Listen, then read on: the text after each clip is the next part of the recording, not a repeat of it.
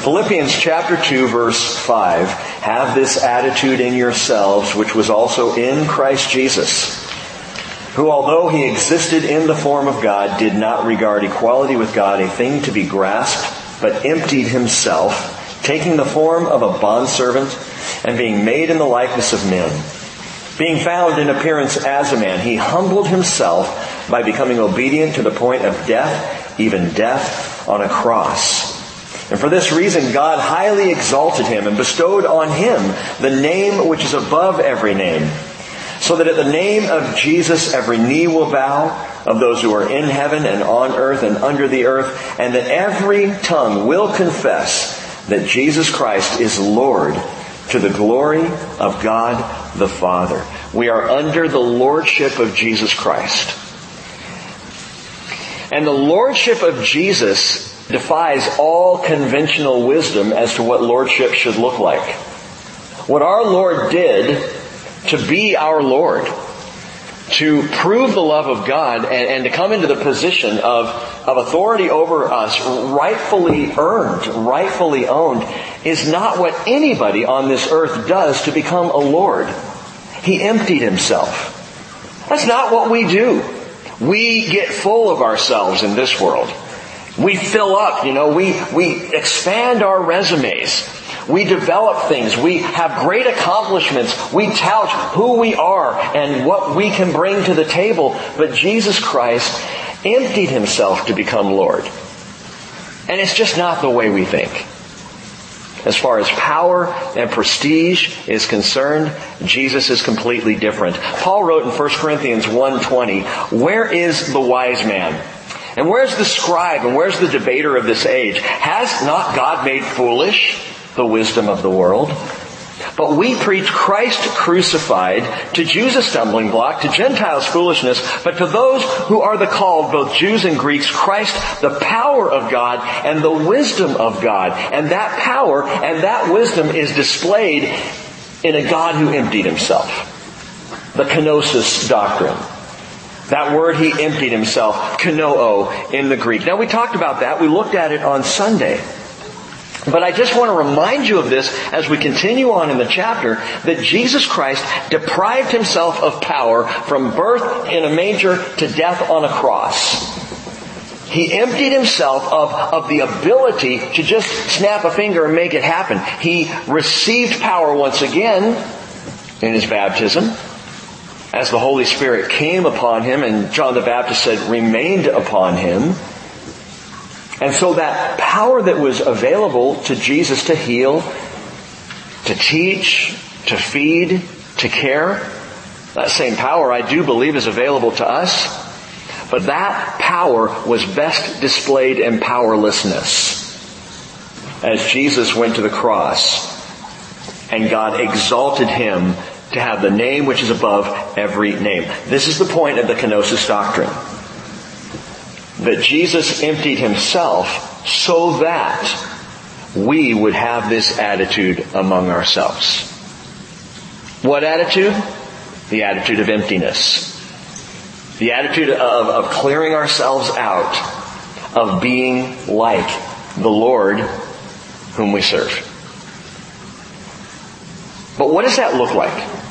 What does it look like to empty yourself? We know with Jesus, we watched him walk it out before us for 32, 33 years on the earth. So we can say we know what the kenosis looks like in Jesus' life. What about your life? What about mine? How do we pattern ourselves after Jesus? And I believe Paul now gets into that. He applies the teaching. He can't help himself. And we've talked about, this is a friendship letter. This is not, that deep, rich, full doctrine of Romans. Or that grace doctrine of Galatians. It's not that corrective doctrine of 1st and 2nd Corinthians. It's not that high heavenly doctrine of Ephesians, or that Christological doctrine of Colossians. All these different letters that are so doctrinally filled and then filled with practicality. This is just a friendship letter. And as we go on, you'll see when we get into chapter 3, Paul just kind of goes all over the place. He has a thought here and a thought there and a thought there. Well, that's how friends write to one another.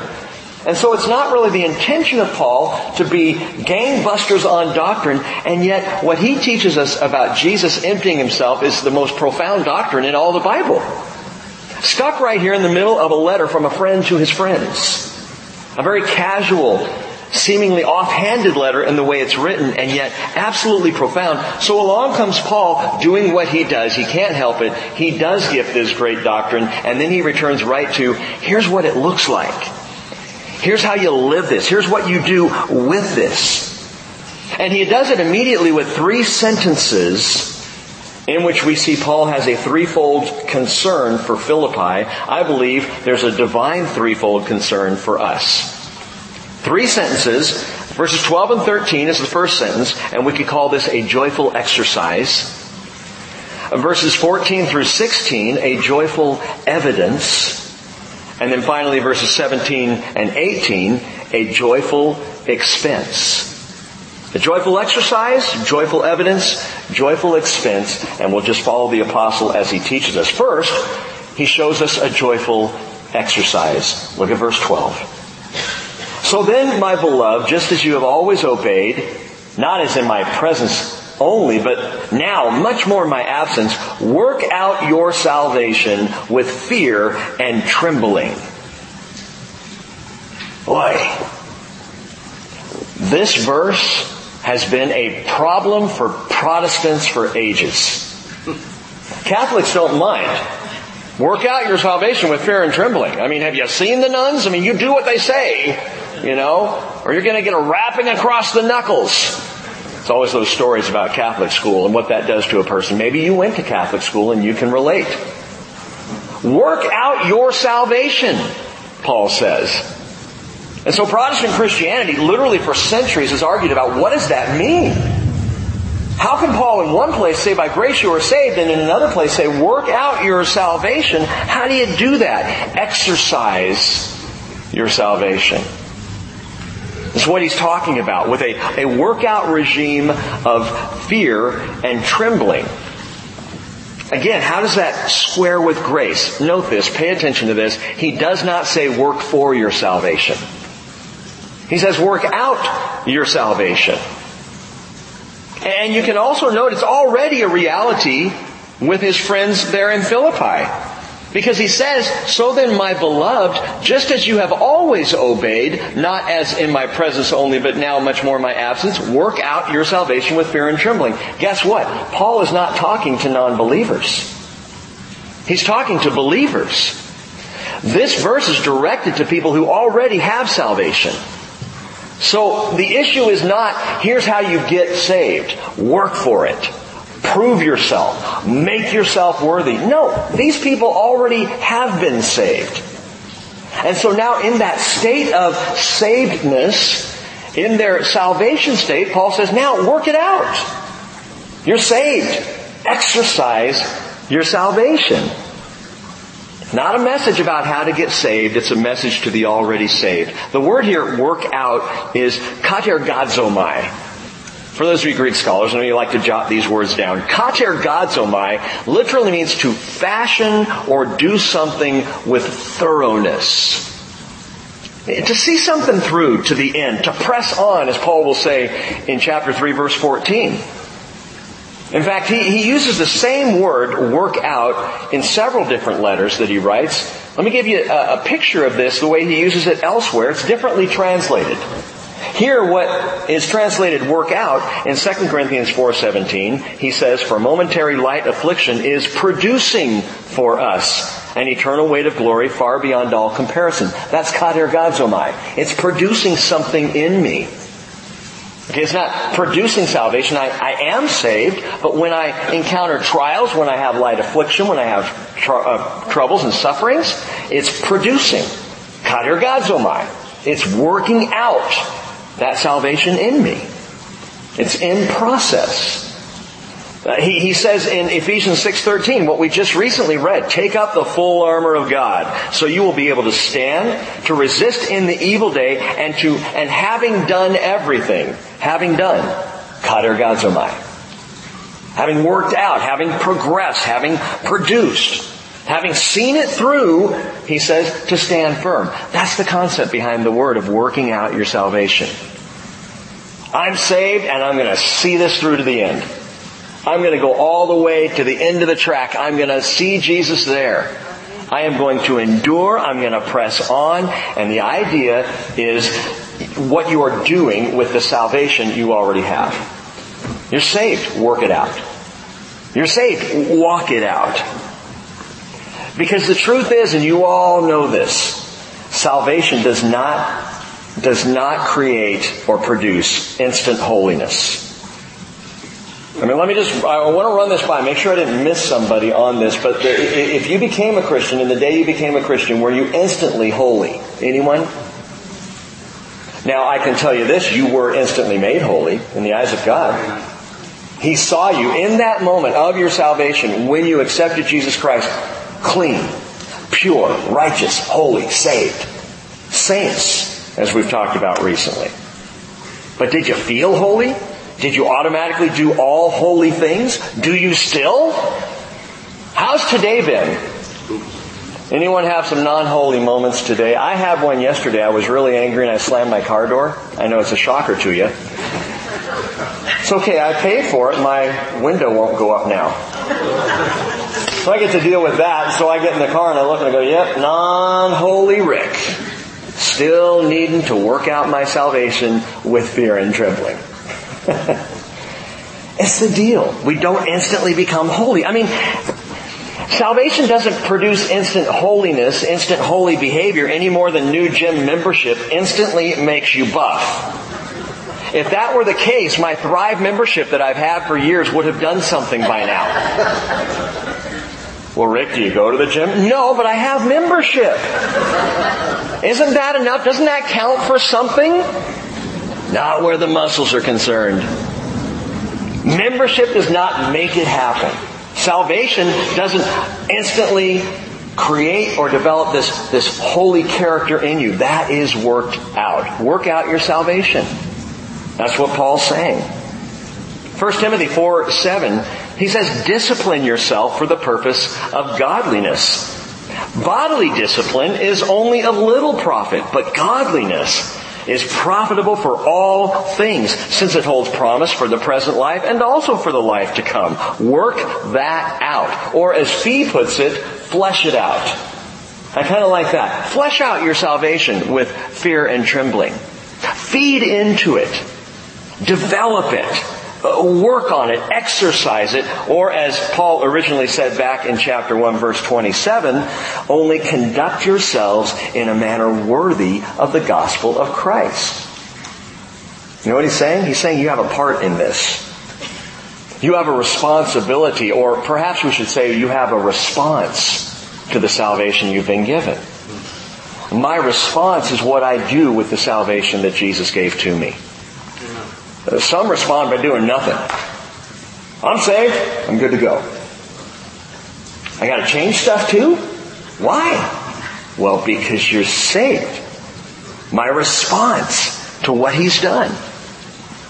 The lordship of the humble but exalted Jesus Christ is the key here to this holy work. Because once you recognize that you're saved by Him, once you see Him as your Lord, then suddenly that changes things. He says, if you love me, you'll keep my commandments. Not to prove yourself, but because that's what happens when you love Him. When you love Jesus Christ as Lord, you want to please Him. You desire to do what He's called you to do. You'll want to work this salvation out. Yeah, but with fear and trembling. I'm not sure if I like that one. I mean, I thought perfect love casts out fear. People love to go to that quote. And they're right. It does. In fact, John wrote, 1 John 4:18, there is no fear in love. But Paul says, work out your salvation with fear and trembling. Listen. There's no fear in love, he says, because perfect love casts out fear, because fear involves punishment, and the one who fears is not perfected in love. If you're fearing damnation, if you're fearing hell, if you're fearing being punished, well then you don't realize the grace of God that saves you. But when you realize that you are saved by His grace and hell is not a factor, that's not the kind of fear we're talking about here. To work out your salvation with fear and trembling means I recognize the seriousness of my salvation. I see what Jesus did to provide it. I'm beginning to understand the weight of my salvation as blood bought by Jesus. Man, that causes me to tremble. That brings about a holy fear that Jesus would go from heaven to humanity, to the cross, to the tomb, to work out my salvation. So yeah, I work out my salvation with a healthy degree of fear and trembling, an attitude of humble obedience, the same kind of obedience that Jesus evidenced in His life. When He became obedient even unto death on a cross. He walks this out. He shows us this kind of trembling. And I love Psalm 2 verse 11 that says, worship the Lord with reverence. And note this, rejoice with trembling. You know, the fear and trembling He's talking about when He says, work out your salvation with fear and trembling, it is a joyful fear. It is a rejoicing trembling. It's not a terror. It's a holy sense of the divinity of God, of His grandeur, His glory, His majesty, and how far He stooped to reach me. It's this deep awe and respect. Do you do that? Do you rejoice with trembling? I've told Rachel, and you did it again tonight. You pull out the Revelation song, and I'm done. We can be singing along and everything's good, and all of a sudden, worthy is the Lamb that was slain. Holy, holy is He, and I am trembling. Every time. Because that's the deal. It's the Lord Jesus whom we serve. It's the Lord Christ that I bow before, and that makes me tremble. And it is a joyful exercise. So this idea of working out your salvation in fear and trembling, this is a good thing. It's what we're called to do. It's called sanctification. Work on it. Exercise it like you would exercise a muscle. Grow in this salvation. For after all, it is not just for you. Oh, you're talking about lost people. No, I'm talking about the Lord. Look at verse 13. For it is God who is at work in you, both to will and to work for His good pleasure. He's doing this because He gets a kick out of it. Because it delights God to energize your faith, to work in your salvation, to work in you working it out. That's what Spurgeon says. We must work out because God works in. I like that. He's working in, I'm working out. That's the deal. By the way, if He wasn't working in, I wouldn't have the strength to work out. And it's interesting that Paul uses different words here, even for work. But God's work in verse 13 is different than my work in verse 12. I work out my salvation with fear and trembling. I'm seeing it through. I'm enduring. I'm hanging in there. I'm exercising my salvation. But God's work is a different word. It's not katergazomai, it's energeo. Sound familiar? It's where we get our word energy. So Paul literally says, for it is God who is at work, who energizes in you both to will and to energize for His good pleasure. He's the one who provides the power. This is the power we didn't have before we got saved. This is the power of the Spirit of God. This is the power we're talking about in the kenosis doctrine. Jesus emptied His power, and then in His baptism, the Holy Spirit comes upon Him. And the power then is there to effect the miracles and to do the great things that He did, that He also said, you'll do.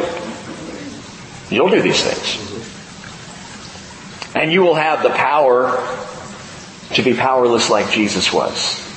And I need that. I need that energeo, that working of God in me. And as He works in me, it's God's work that makes my work work. Does that make sense? And without the working of God, the energy of God, that dynamic power of God working in me, I'm not going to follow through. I'm going to flake. Because that's more the natural human tendency, is after a while we just move on to something else. But when the energeo of God, when the work of God is in you, when He is at work in you to will and to work for His good pleasure, now you've got a power to work out your salvation, to exercise your sanctification. Keep your finger here and turn back over to 1 Corinthians chapter 12 just for a moment. 1 Corinthians 12. Paul uses the same word in this passage, and I want you to see the context of it. And again, understanding what the Lord does when He works in as we work out. 1 Corinthians 12 verse 4, Paul says there are varieties of gifts, but the same Spirit. There are varieties of ministries in the same Lord. There are varieties of effects, but the same God, who works all things in all persons. He works. He energeos all things in all persons. But to each one is given the manifestation of the Spirit for the common good. For to one is given the word of wisdom through the Spirit, and to another the word of knowledge according to the Spirit, to another faith by the same Spirit, to another gifts of healing by the one Spirit, to another the effecting of miracles, to another prophecy, to another the distinguishing of spirits, and to another various kinds of tongues, and to another interpretation of tongues. But one and the same Spirit works all these things, distributing to each one individually just as He wills. He works. He energeos. He's at work empowering us to work out our salvation with fear and trembling. I like the way A.T. Robertson looks at these two verses. Back in Philippians chapter 2, verse 12 versus verse 13. Verse 12 sounds like a good Arminianist. Work it out. And verse 13 sounds like a good Calvinist. God's at work. God's sovereign. But see, Paul says both. And Robertson says this. He exhorts as if he were an Arminian in addressing men. And he prays as if he were a Calvinist in addressing God. And Paul feels no inconsistency with the two attitudes. Where Protestant Christianity has divided, and maybe you don't even know Arminius. Maybe you're not familiar with his teaching, which is the whole free will side of Christian doctrine. And then there's Calvin on the other side, which says everything's predetermined. God is sovereign. The reality is God is sovereign, and you have free will. The reality is God knows exactly what you're going to do, but you have the right to choose to do it. Even though God already knew you were going to do it, but you chose it. It's both. It is not either or. And Paul proves as much when he says, hey, you work it out, for God's at work. You see how it works? It's both Him and me. We're working together on this. Paul makes no attempt, Robertson says, to reconcile the divine sovereignty of Calvinism and the human free agency of Arminianism, but boldly proclaims both. You are working it out. And God is at work in you. And he says at the end of verse 13, He does all this for His good pleasure. And the word pleasure there, it is delight. It's sheer delight. It's that sense of a parent just delighting in a child. It's satisfaction. God is at work in you. He's not toying with you. It's not like pleasure like a cat playing with a mouse. I saw this the other day. Our friends the Hoffmans, Mike is one of our shepherds and his daughter Hillary. Is Hillary here tonight? Okay, good. We can talk about her. She has a video of this cute, adorable little kitten that they just recently got. And she has a video where this little kitten attacks a mouse. And is just playing with the mouse. It's hilarious and tragic at the same time. It's one of those horrifying things you just can't stop watching. As this kitten goes flipping, the mouse tries to run away and the cat grabs it, throws it over here, and the mouse lays there and thinks, maybe if I just play dead, and back and forth, and the cat's playing with this, and people see God that way. Oh yeah, I see what it says. He's at work to will and to work for His good pleasure. He's just toying with us. No, He's not. His good pleasure, His delight is to see you made righteous. He delights in the joy that comes as your salvation gets stronger, as your sanctification continues, as you grow in your faith. He just delights in you. He loves to watch this happen and to be part of the process. I'm going to give more energy here because Rick needs it. And as he grows, I delight in that. I love that. And this is the attitude of the Father, sheer delight. Proverbs 3 verse 12 says, for whom the Lord loves, He reproves, even as a father corrects the son in whom He delights. And of course the Hebrew writer quotes that in Hebrews 12. Psalm 22 verse 8, commit yourself to the Lord. Let Him deliver him. Let Him rescue him because He delights in him. Now, see, we would read it this way, I think. Now, I may be wrong about you, but I would tend to think, let Him rescue him is let God rescue me because He delights in him. I would think is because I delight in God. So I prove that I delight in you, Lord, so you rescue me. But that's not what it says. Let God rescue me because God delights in me. That's mind-boggling. I mean, think about that tonight. Maybe that's the message somebody needs to hear tonight. God delights in you. He's not sitting around going, well, you better delight in me or boom, you're out. He delights in you. Men, as a son, He delights in you. Ladies, as daughters, He delights in you. This is the great, glorious God of the universe, and He takes delight in personal engagement in your life. You work it out, He works in, and He is delighted. The implication is just huge. I mean, I think on a very small scale how much I delighted in my daughters this last weekend. I think I shared with you that Mary Poppins was the ballet that they were dancing in. Anna Marie was sick. Major head cold. I mean, it was a bummer. I didn't even know she was going to be able to make the ballet. And she's, got up Saturday morning of the first performance was that afternoon. And she's like, good morning, Dad. I'm like, oh man, this is a bummer. I'm like, drink lots of fluids. She got out there. She danced just beautifully. I delighted. She got home Saturday night. And Anna Marie and Naomi they're fantastic. Of course, they were my daughters, right? It's all in my gene pool. Where they're getting the gift of dance. It comes from my side of the family. Anyway, Anna Marie and Naomi come in the door and they're just aglow of the dancing and everything. And Anna Marie's still talking like this. When I dance tonight, Dad, and she said, Happy Father's Day, Dad. I was dancing for you. Right? Talk about delight. I mean, if you had a little delight meter on me, I was already like up here. And when she said that, I was like, ding, ding, ding, ding, ding, ding. Wow. That's the kind of relationship God has invited us into.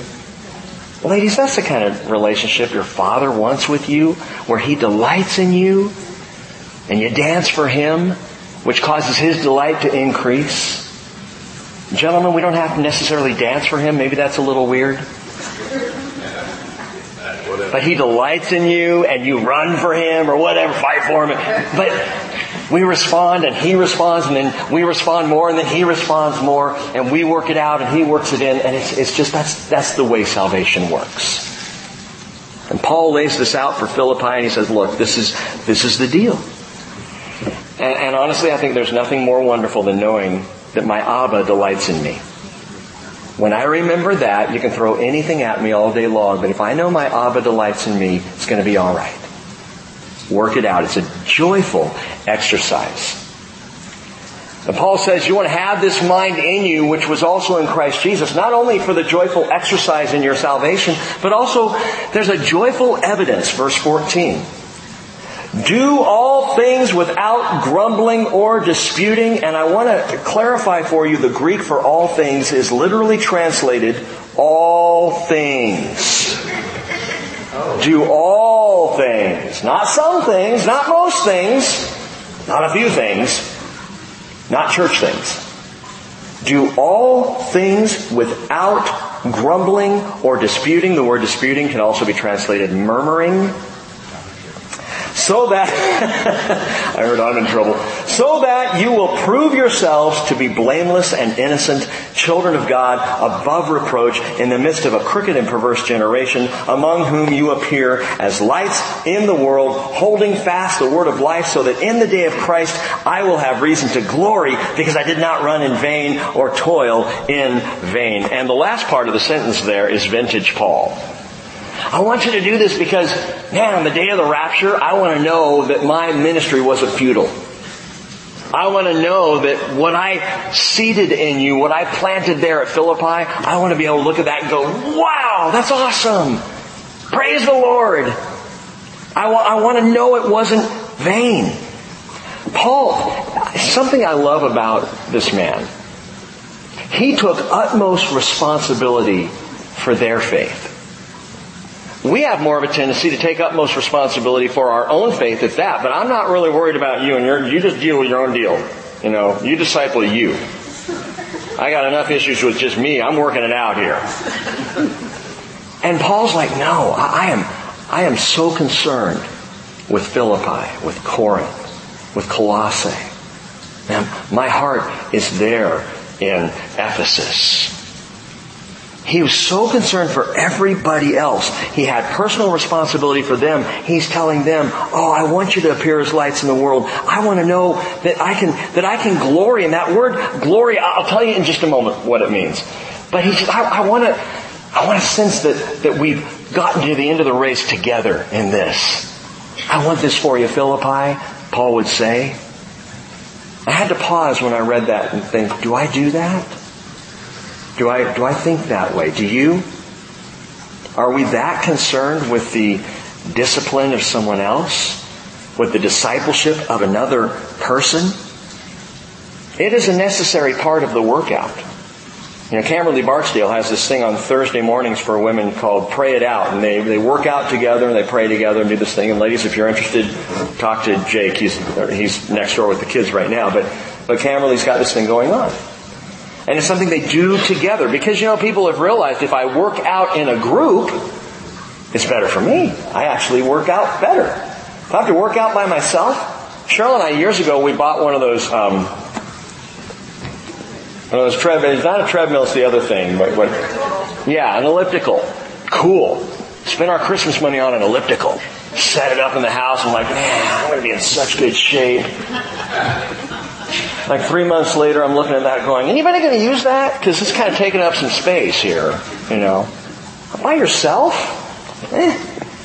But that's why we have gyms. Go to the gym. There's all other people that are pumping iron and stuff. And, you know, I love what Brian Regan says. He says, I went to the gym and I don't know how to do anything, so I got in this one machine and I start to push things, pull things, and I'm doing this, and some guy walks out and go, hey dude, you want to get out of the painter scaffolding there? I don't know what you're doing. We work out better together. And there is evidence of our faith that takes place together, and Paul has that. And so he's saying now to his friends at Philippi, let your faith be evident. If you're going to have this attitude in you, which was in Christ Jesus, let it be evident. Later on, he'll write to Timothy and say in 1 Timothy 4:13, take pains with these things, be absorbed in them, so that your progress will be evident to all. Hey, you want to wear your discipleship on your sleeve. You want people to see that you are growing in the Lord, not as a point of pride, but as a point of encouragement for their faith. You know, what does it do to you when someone comes up and he goes, hey man, I was in my quiet time this morning and I was reading about such and such. You know what God says in this? And they start to share and you're like, well, I didn't have quiet time this morning.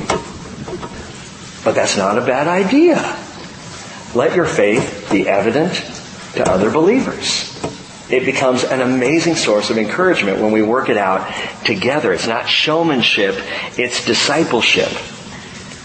But go back to where he started, verse 14. So he says, do all things without grumbling or disputing. He encourages them, I want you to be blameless and innocent. And then he uses the phrase, as lights in the world.